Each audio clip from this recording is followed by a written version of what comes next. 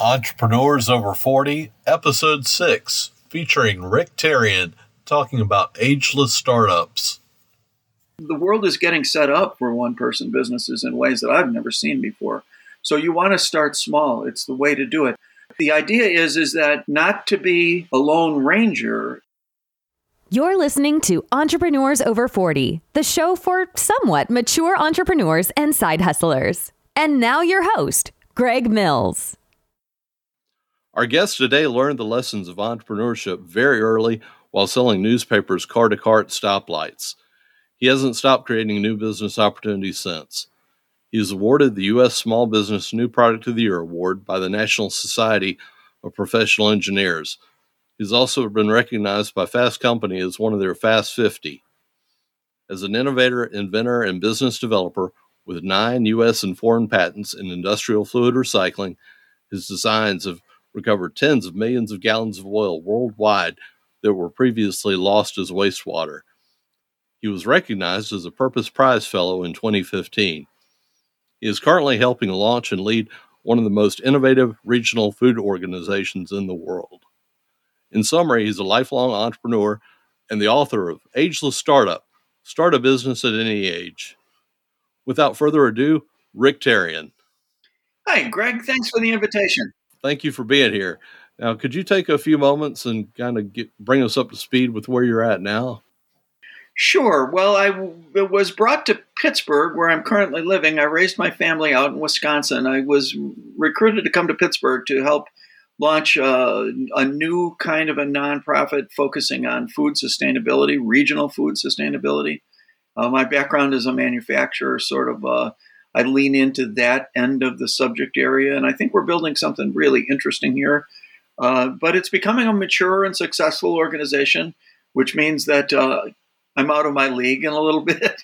I'm usually at the startup parts of these organizations, so I'm very pleased with where it's at, but I'm anxious to take the text of the book, The Ageless Startup, and I am ginning up a new nonprofit around that we hope to create a global presence around. So it sounds like you enjoy the startup portion of the business and probably creating systems. I do like the very earliest stages of this. It's messy and it's dirty, and there's usually all kinds of broken stuff all over the place. I like to be the first couple people on site, the first one on site for that. I quote a passage from Wellington, the Duke of Wellington, the guy that beat Napoleon. And he said that the entire art of war is knowing what's over the next hill. I'm usually that guy that's over the hill first.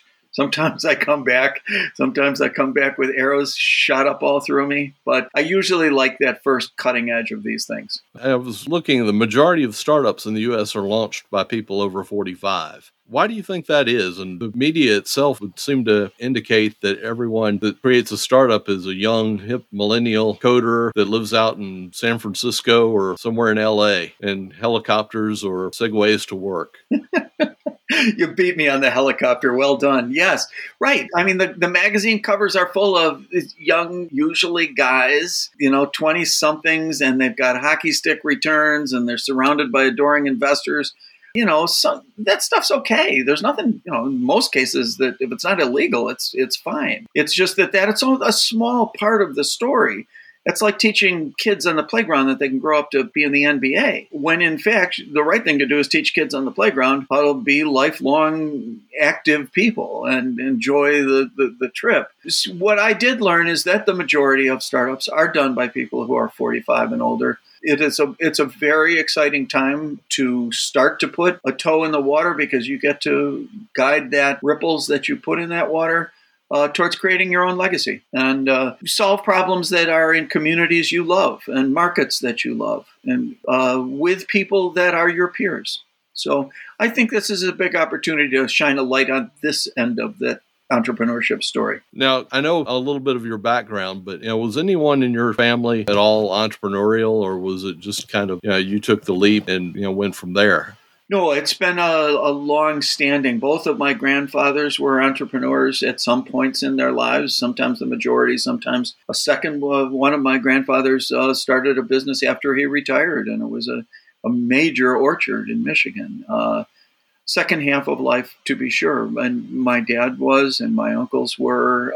So I saw it up close, and I just always assumed that was a choice we could make. It was a much less common and talked about back in the Pleistocene when I was thinking about this. But as now it's a very common and it's encouraged as a life choice. But I learned it from the folks around me, and have been just plodding, making my own path since then. I've been a self-employed entrepreneur for over 50 years. Now, I think growing up was never even an option that I even thought of, to become an entrepreneur. And, I fault some of the school system, and then there just, weren't as many opportunities, quite frankly, as there are now. Well, you're right. And in fact, there's something still persists in that, Greg, and it goes like this. I found this in my research for the book, is that one of the biggest impediments to entrepreneurship is knowing an entrepreneur or knowing entrepreneurs. And the two groups in society that know the fewest entrepreneurs are young people and older people. Now, eventually, I'd like to help with this intergenerational bridge. I think that's the long game here. But the fact is if you can aggregate ageless entrepreneurs, folks in the second half of life, and start to treat that as a valuable and recognized category of work life, I think we can grow this into something significant. So you're saying that actually knowing somebody rather than having them be a model for you is actually an impediment? No, it was not knowing any entrepreneurs is the impediment. And then making that subject area just to raise it all up, the rising tide lift all the boats. There's all different kinds of entrepreneurship in the second half of life, but it's very rarely reported on that it's going on. But in fact, it is driving the system. There's more than half of our startups. Okay. Now, how do you recommend somebody that has worked, most of their life for them to explore entrepreneurship and to take the next steps? Sure. Well, the subcategories that I ended up breaking the book down as I was putting it together from my writing is threefold. Is you start small. I'll go through them first, and then maybe we can circle back to each of them. You want to start small, you want to start smart, and most of all, you want to start right now. And the starting small part of this is, if you take the total number of businesses we had in the United States pre-pandemic, there was 32 million businesses in the United States. Of those 32 million, 25 million of 32 were one-person businesses. I mean, that's over 75% of the businesses in the United States as one-person business. There's no harm in this. It's often looked down on. When I had started an economic development agency in a prior life, and I got to learn that language and hang around with state and national and regional economic development types, they would sneer at one-person businesses. They would call them lifestyle businesses. Well, if it's your business and it's supporting your life, there's nothing lifestyle about it. It's critical, and you're making a contribution to the world. And in my lifetime, there's never been an easier time to wrap yourself in the armor of a one-person business. Get an LLC around you, get the insurance, get the banking. The world is getting set up for one-person businesses in ways that I've never seen before. So you want to start small. It's the way to do it. The idea is that not to be a lone ranger as a one-person business, but to do the next part is to start smart. And that's get yourself in a network of other small business people. That's why I'm helping start this Center for Ageless Entrepreneurs. Is what happens then is you've got other peers that have had life experiences and separate skills and ones that you don't have. You have ones they don't have. Now you can put yourself together as a team. You're starting smart. And those teams can go out and meet individual projects as they come and go. And people can stay out there on longer terms on those projects or melt back into the group and pick it up again. So this idea of starting smart, and we have these communication technologies. Look at us now talking over the computers that are free and easy and ways to put networks and solutions together. So that's the start smart part. And I would really like to help enable that with this new nonprofit we're doing. But maybe the most important part, Greg, is to start right now. And I try to quote that famous line about when's the best time to plant a tree. And the best time to plant a tree was 20 years ago. The next best time is today. I mean, these things take longer than you want.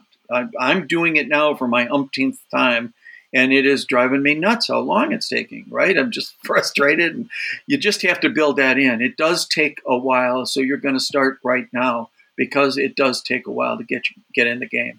And build the networks around yourself. So wouldn't it be safer just to continue on, and if that's an option for somebody in a job that maybe they don't really care for, but that pays the bills, provides insurance, etc.? Or do you think from what we've seen now that it actually is safer to become an entrepreneur or start your own company, I should say? So to your point exactly is that I'm not sure I heard the word hopefully, but I think it was intended in there. Hopefully you'll still have that job and they'll keep paying you, and and everything will be fine and it'll all go forward. But putting your faith in that being a given, especially in the kind of environment we're in now, I think is really risky. The way they used to tell us when we were kids, it was really scary to start your own business. In my opinion, it is much scarier not to. Doesn't mean you have to leave that day job. Doesn't mean you have to, but relying on it entirely from the goodwill of whoever owns it, the shareholders or the owners of it. They're probably wonderful people, but you never know when these black swans are going to come up. I mean, here's this pandemic thing. Who in the hell would have thought of this? And yet when these companies are just blown apart and then they start coming back together, it's the older salaries, higher salaries, older workers may not have a seat when that cakewalk music stops. Even though everybody likes you and it's a wonderful life and all of that, there's just circumstances that this happens. And we all live with aging and ageism. That's a factor too. So the fact of the matter is, I think you should turn that to your advantage and find other people with those life skills and learn to align with them and to work together and take on some small projects and build out a more resilience in your life. Yeah, it seems like ageism might be the last ism that's socially acceptable, unfortunately. It is profound. It's everywhere. It's nasty. I'm not going to solve it as much as I would love to. I have good friends who are working on it. What I think of this Ageless startup and this Center for Ageless Entrepreneurs, it's providing an alternative. Is let's just quit saying the glass is half empty and let's say the glass is half full.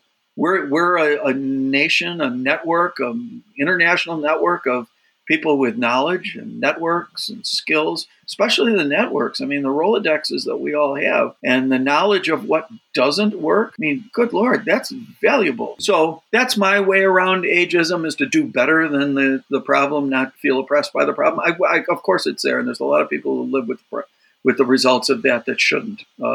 This is one way to maybe find a path around it. What do you recommend are the next steps for somebody? And I guess maybe we should even go back and ask, what type of businesses do you recommend for either somebody that is just recently retired or somebody that's still in the workforce? Right. Well, I think that this one-person business model that I'm talking about, you can certainly grow it to more than that if need be. But in this day and age, once you get 2 or 3 people in that are highly skilled and they are applying their networks and their leverage, you can move mountains with really small teams.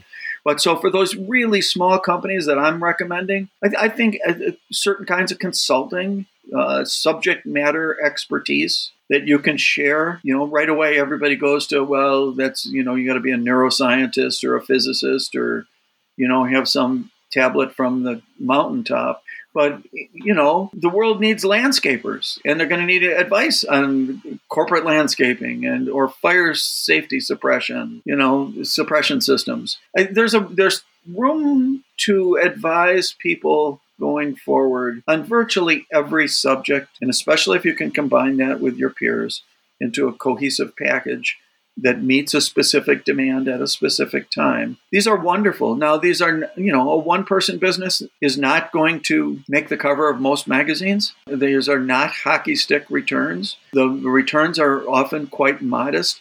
There was a survey that, who did it? It was Encore.org. I really like that organization. They did a survey a while back, but they asked these folks in this demographic, if you had your own small business, did a startup, how much more money would you make you happy? And the overwhelming majority of them said if they could make 15 to 20 grand in addition to what they had coming in, they'd be thrilled. They'd be making a contribution. They would be putting some more resiliency and safety net into their life. And you can certainly grow it more than that. A group of them wanted to make 50 or 60, and that's fine. These are probably not $1 million consulting jobs unless maybe you are a neuroscientist. But for the rest of us landscapers out here, and all of the people with these skills that we raised our family around, there's plenty of room to do new kinds of commerce around that. You can advise people on landscape. If you're in Portland, Maine, you can advise somebody in Portland, Oregon on how to do it. And their money's just as good. So you advise not reinventing the wheel necessarily, but just taking what you know and packaging it and going that route and doing consulting or something along those lines. And if I had to choose among the problems that I was going to look at, it reminds me of two different newspaper articles that were written about work I was doing. They were 20 years apart. One was back in the very early banner business, and one was in an engineering business later on. And the headlines were the same. It was Rick Darian does work nobody else wants. And that's finding if you're a landscaper, what is the hardest part? Where's the problem in landscaping or in neuroscience or in fire suppression systems? There is a problem somewhere in here. And if you're from those markets, you know where the problem is. It's somewhere in the supply chain, somewhere in the communications chain. You know where that problem is. And that's a value that newer people to an industry may not have, that insight. So I would set myself up as a one-person business, and I would go tackle that problem and become the subject matter expert in that problem. That's how I have guided each of my next steps. I usually go find broken stuff or stuff that no one wants to do and go from there. Correct. And if you can innovate in even the slightest way, you don't need intellectual property. You just a trade secret, something that you're doing a little bit different than the average bear. It gives you a heads up. And I'll read something from my favorite business author. Is right over my computer here. It's this from Seth Godin, a really great business writer. And Seth says the best way to make a hit is to build something for the smallest viable audience and make it so good that people tell their peers. That's the way we grow these little businesses. You want to make them small. You don't need to necessarily have hockey stick, all the million likes and all of this stuff. That's all fun and interesting, but you need to solve a problem, and you need to solve it for a few people, or you can write invoices and they'll pay you checks for it. Sign here, press hard. That's right. That's right. That's exactly right. Is there any form of validation that you recommend people do, or should they go ahead and set up a company and separate bank account, or how should they go about making sure that this is actually going to work?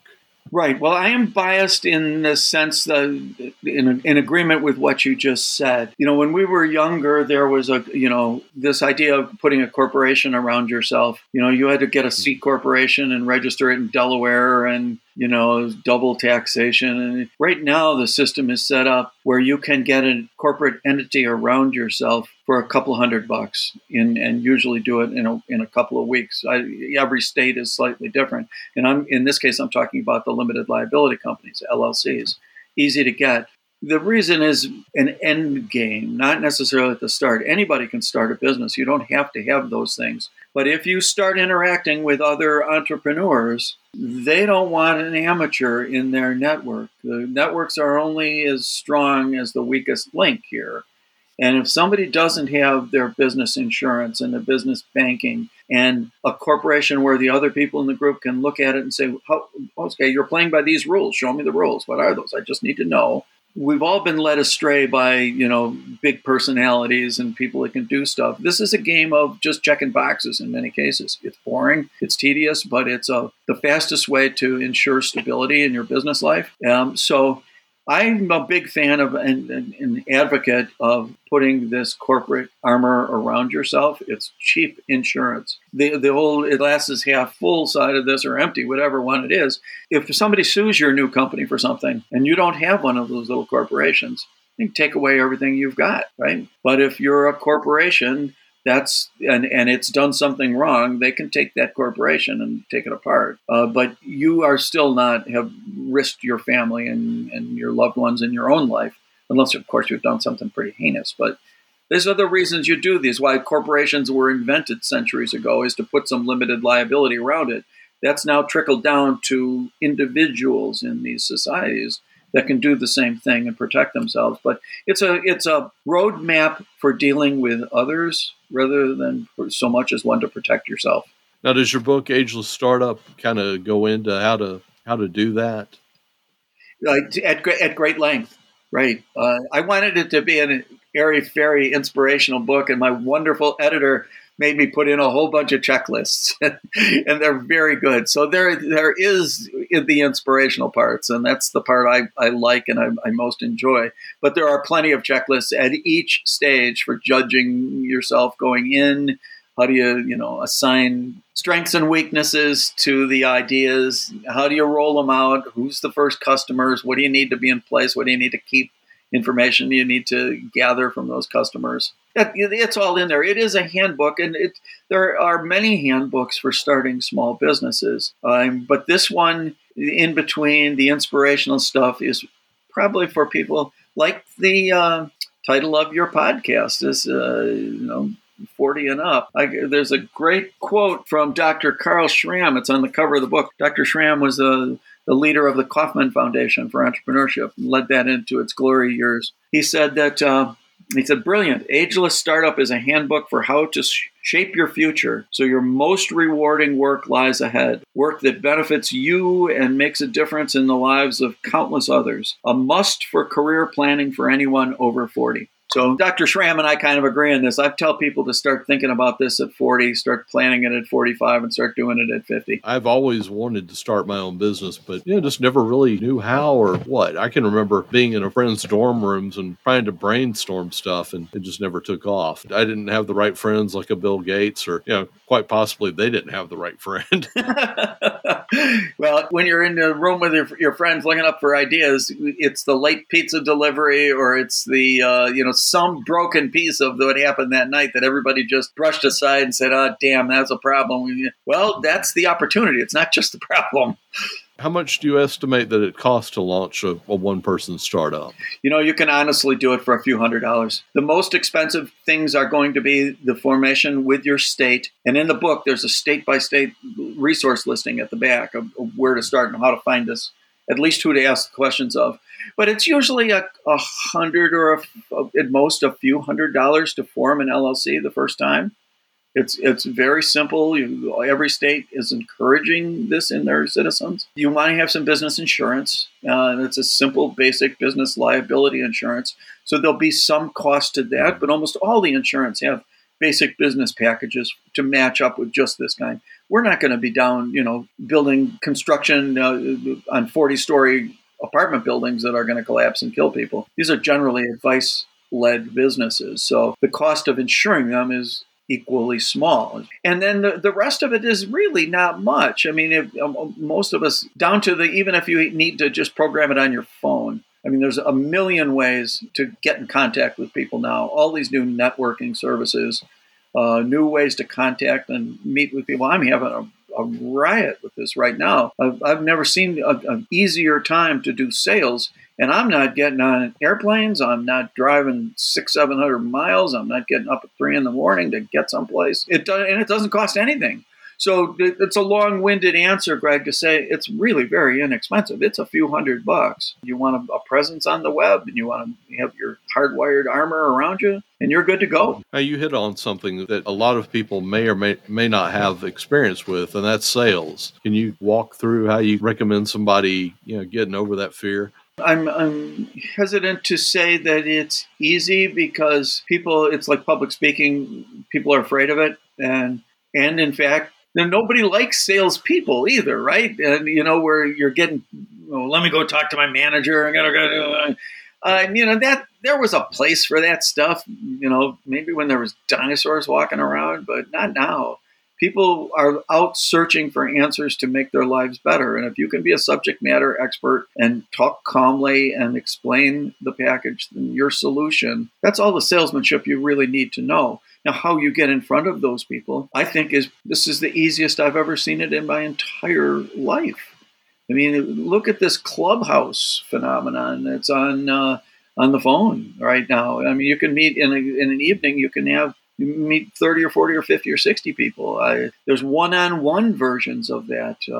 Lunch Club is a very good one. All kinds of networking tools to put you in front of somebody, and you want to find out what they're doing and what their value is. You may need it, right? They're in that room self-selecting to find out what it is that others are doing and how they can improve their lives by subject matter expertise you have. I think it's literally as simple as showing up in these new kinds of collegial spaces online. And once you get a little bit of this under your belt, most of the media loves talking about solutions and good news and something better than what we've been through. And so then that free media comes to you, and you get to, you don't get to control what's written, but you get your name in front of all kinds of new audiences. And that's the start now part about this. It takes a while to develop these, but you do it one or two at a time. You don't want 5,000 people coming through and wanting to buy something from you tomorrow. I think a lot of people, too, think of sales as past experiences have been, somebody trying to sell a tractor to someone that lives in an apartment. Right. You're obviously not advocating that. You're just trying to sell somebody a solution that will help make their life easier. And the new kind of sales is, first of all, you talk less than anybody in the room. Best salespeople say the fewest words. And you want to say no to people more than you say yes, because you want a client and a customer that you can actually solve a problem for. And if you can't, you don't want the bad will. So you end up saying no more than yes. And people respect that. You just say, no, I'd love to help, but don't give me that. And then the next thing is, but I know Helen in my network that does just that. Can I introduce you? Now you have made a future sale, and you've made something for Helen, and Helen's probably going to kick somebody to you, and there we go. Has there been anything that we've not covered that you would like to cover? So the book is doing fine, and I love talking about this book, and I'm really glad I got it in place. But a book only goes so far, and you're not connecting, and it's a limited value. So how do you translate that into actual value and grow this subject for a wider audience? I started a nonprofit after this was published. I had a whole public speaking career set up right as the pandemic was being overwhelming us, and that option needed to change quickly. So I started thinking, what can I do? Instead of getting in front of a few hundred people at a speaking event, why don't I try to get in front of millions of people, and maybe ultimately billions of people, and making life a little bit better for people with a specific problem. And that problem was described as work life in the second half of life, right? We're at risk, and we need more resilience. We need a little more income. We need to solve problems in our own communities. So I changed from my public speaking to change it into start a nonprofit around it. And we've got our IRS approval. It's a 501c3. I got a spectacular, hardworking board of directors, all of whom are working entrepreneurs in this ageless entrepreneur demographic. The idea is to start this as a self-help club. Come and meet your peers. The idea is, when you can meet 3 or 4 people on an evening, and then you do that a few times over the course of a few months, when a project arises that comes directly to you or to one of them, and they say, okay, yeah, I can do that, or you say, yeah, I can do that, but I'm going to need a team for this. So you go to them. You've already earned their trust. You already know them. They've already, by being in the group, you know that they're meeting the minimum requirements of having these corporations and all the check boxes for insurance and all that stuff. You are working with your peers. That's a valuable exercise for somebody in that demographic to get into right now. I want to make that infrastructure a safe place, bring them in. But I also think that there's a higher calling for everybody involved, is if you take a group of really experienced older people who are emerging as new entrepreneurs and new subject matter experts, and instead of mixing them together, which is the first goal of mine, but put their backs together and face out to the world and say, this is the most powerful subject matter group that you'll ever find. I figured this out, Greg. I did the math, and I had to do it a couple times, but there's 100 million people in the United States between 45 and 65 right now, give or take. Survey before the pandemic said that 25% of them wanted to start their own enterprise. Now it's higher. It's up around a third. But even if you take a quarter, that's 25 million people.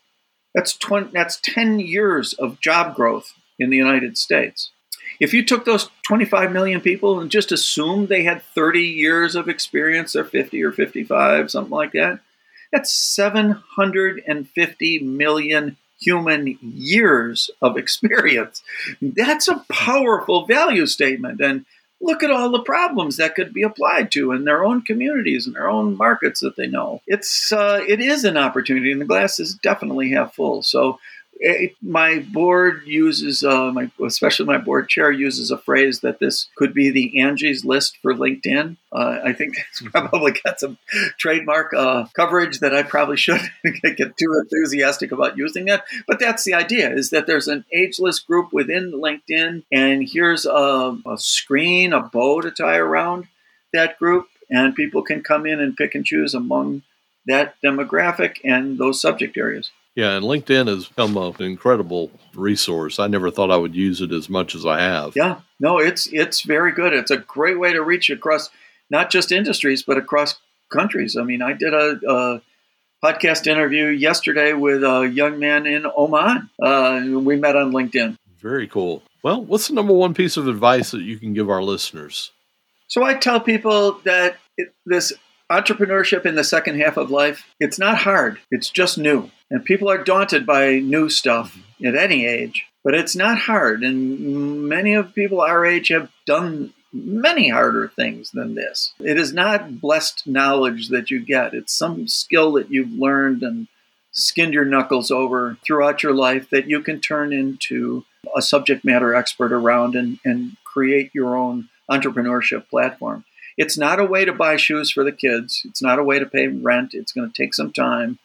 But there's very few of us who don't need more resiliency and more security in our lives. And the fact that you can do this with your peers and solve some significant problems along the way is a bonus. Resiliency is something that the pandemic has taught us that we need to have. Boy, I'll say. Didn't see that coming. And nobody did. And, that's one of this day job I have of working in the food systems is, we came so close. The CEO of Hormel said out loud, he said the supply chain for the entire food system is breaking. That's a scary thing to say to 350 million people. Yeah, might not should have said that. Well, he could have talked right, and I don't know if it was a hot mic or what, but problems and dangers is opportunities. I'm not exactly sure how that quote all comes together, but people point to a Chinese proverb on it. We do have an opportunity right now, and there is danger around, and especially for older workers. But the idea is to armor up. This isn't hard. It's just new. You can do it. Get that stuff in place and take the first baby steps. If you don't expect immediate high returns, if you are modest in your expectations, it could be a really life-changing event. Now, what's the URL for the Center for Ageless Entrepreneur? Well, sure. So first, the book site is up and running, and it's doing really well. So that is ageless-startup.com. And there is a sign-up sheet there. The Center for Ageless Entrepreneurs is agelessentrepreneurs.org, and that has a cloak over it right now as well. I'm building out that system, but it'll be opening probably in a month, and I'm taking inquiries now for people who want to come in. We'll probably have a deep discount or even free start while we launch it as a pilot. But there's strong interest. I'm getting interest from all over the world on that thing. It's really going to be interesting. This would be a great opportunity for people to get into the Center for Ageless Entrepreneurs. I'm going to definitely sign up. We got a place for you, Greg. We're waiting for you. Well, thank you, Rick, for being a guest on Entrepreneurs Over 40. Look for his book, Ageless Startup, Start a Business at Any Age, on Amazon. Great. Thank you, Greg. I appreciate the conversation. That was just a great conversation with Rick Therrien. Some of my key takeaways from it were that the majority of startups are done by people 45 and older. Rick said that one of the biggest impediments to entrepreneurship that he's found is not knowing an entrepreneur to model after or learn from. He also said that in school we were taught that it was scary to start your own business, but today it is much scarier not to. There's never been a better time to start a one-person business than right now. It does take a while to build up your networks of fellow experts, so get in the game now. He said there's room to advise people in just about any subject. Do the work no one else wants.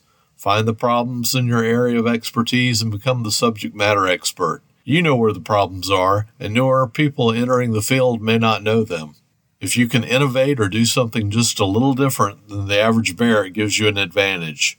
He also said that there's never been an easier time to do sales. There are all kinds of new online networking tools to get in front of people. In the new kind of sales, you talk less, listen more, and often say no more than yes. It's often a very consultative approach. Those are just some of my key takeaways from the conversation with Rick. I advise you to go out, purchase his book. It's at ageless-startup.com, and the Center for Ageless Entrepreneurs is at agelessentrepreneurs.org. Join us next week as we talk to Dave Stokes of author2audio.com and discuss how he helps authors develop their own audiobooks. Thank you for listening to Entrepreneurs Over 40. Check us out at entrepreneursover40.com. If you've enjoyed this podcast, please leave us a review on Apple Podcasts, Google Podcasts, or your favorite podcast directory.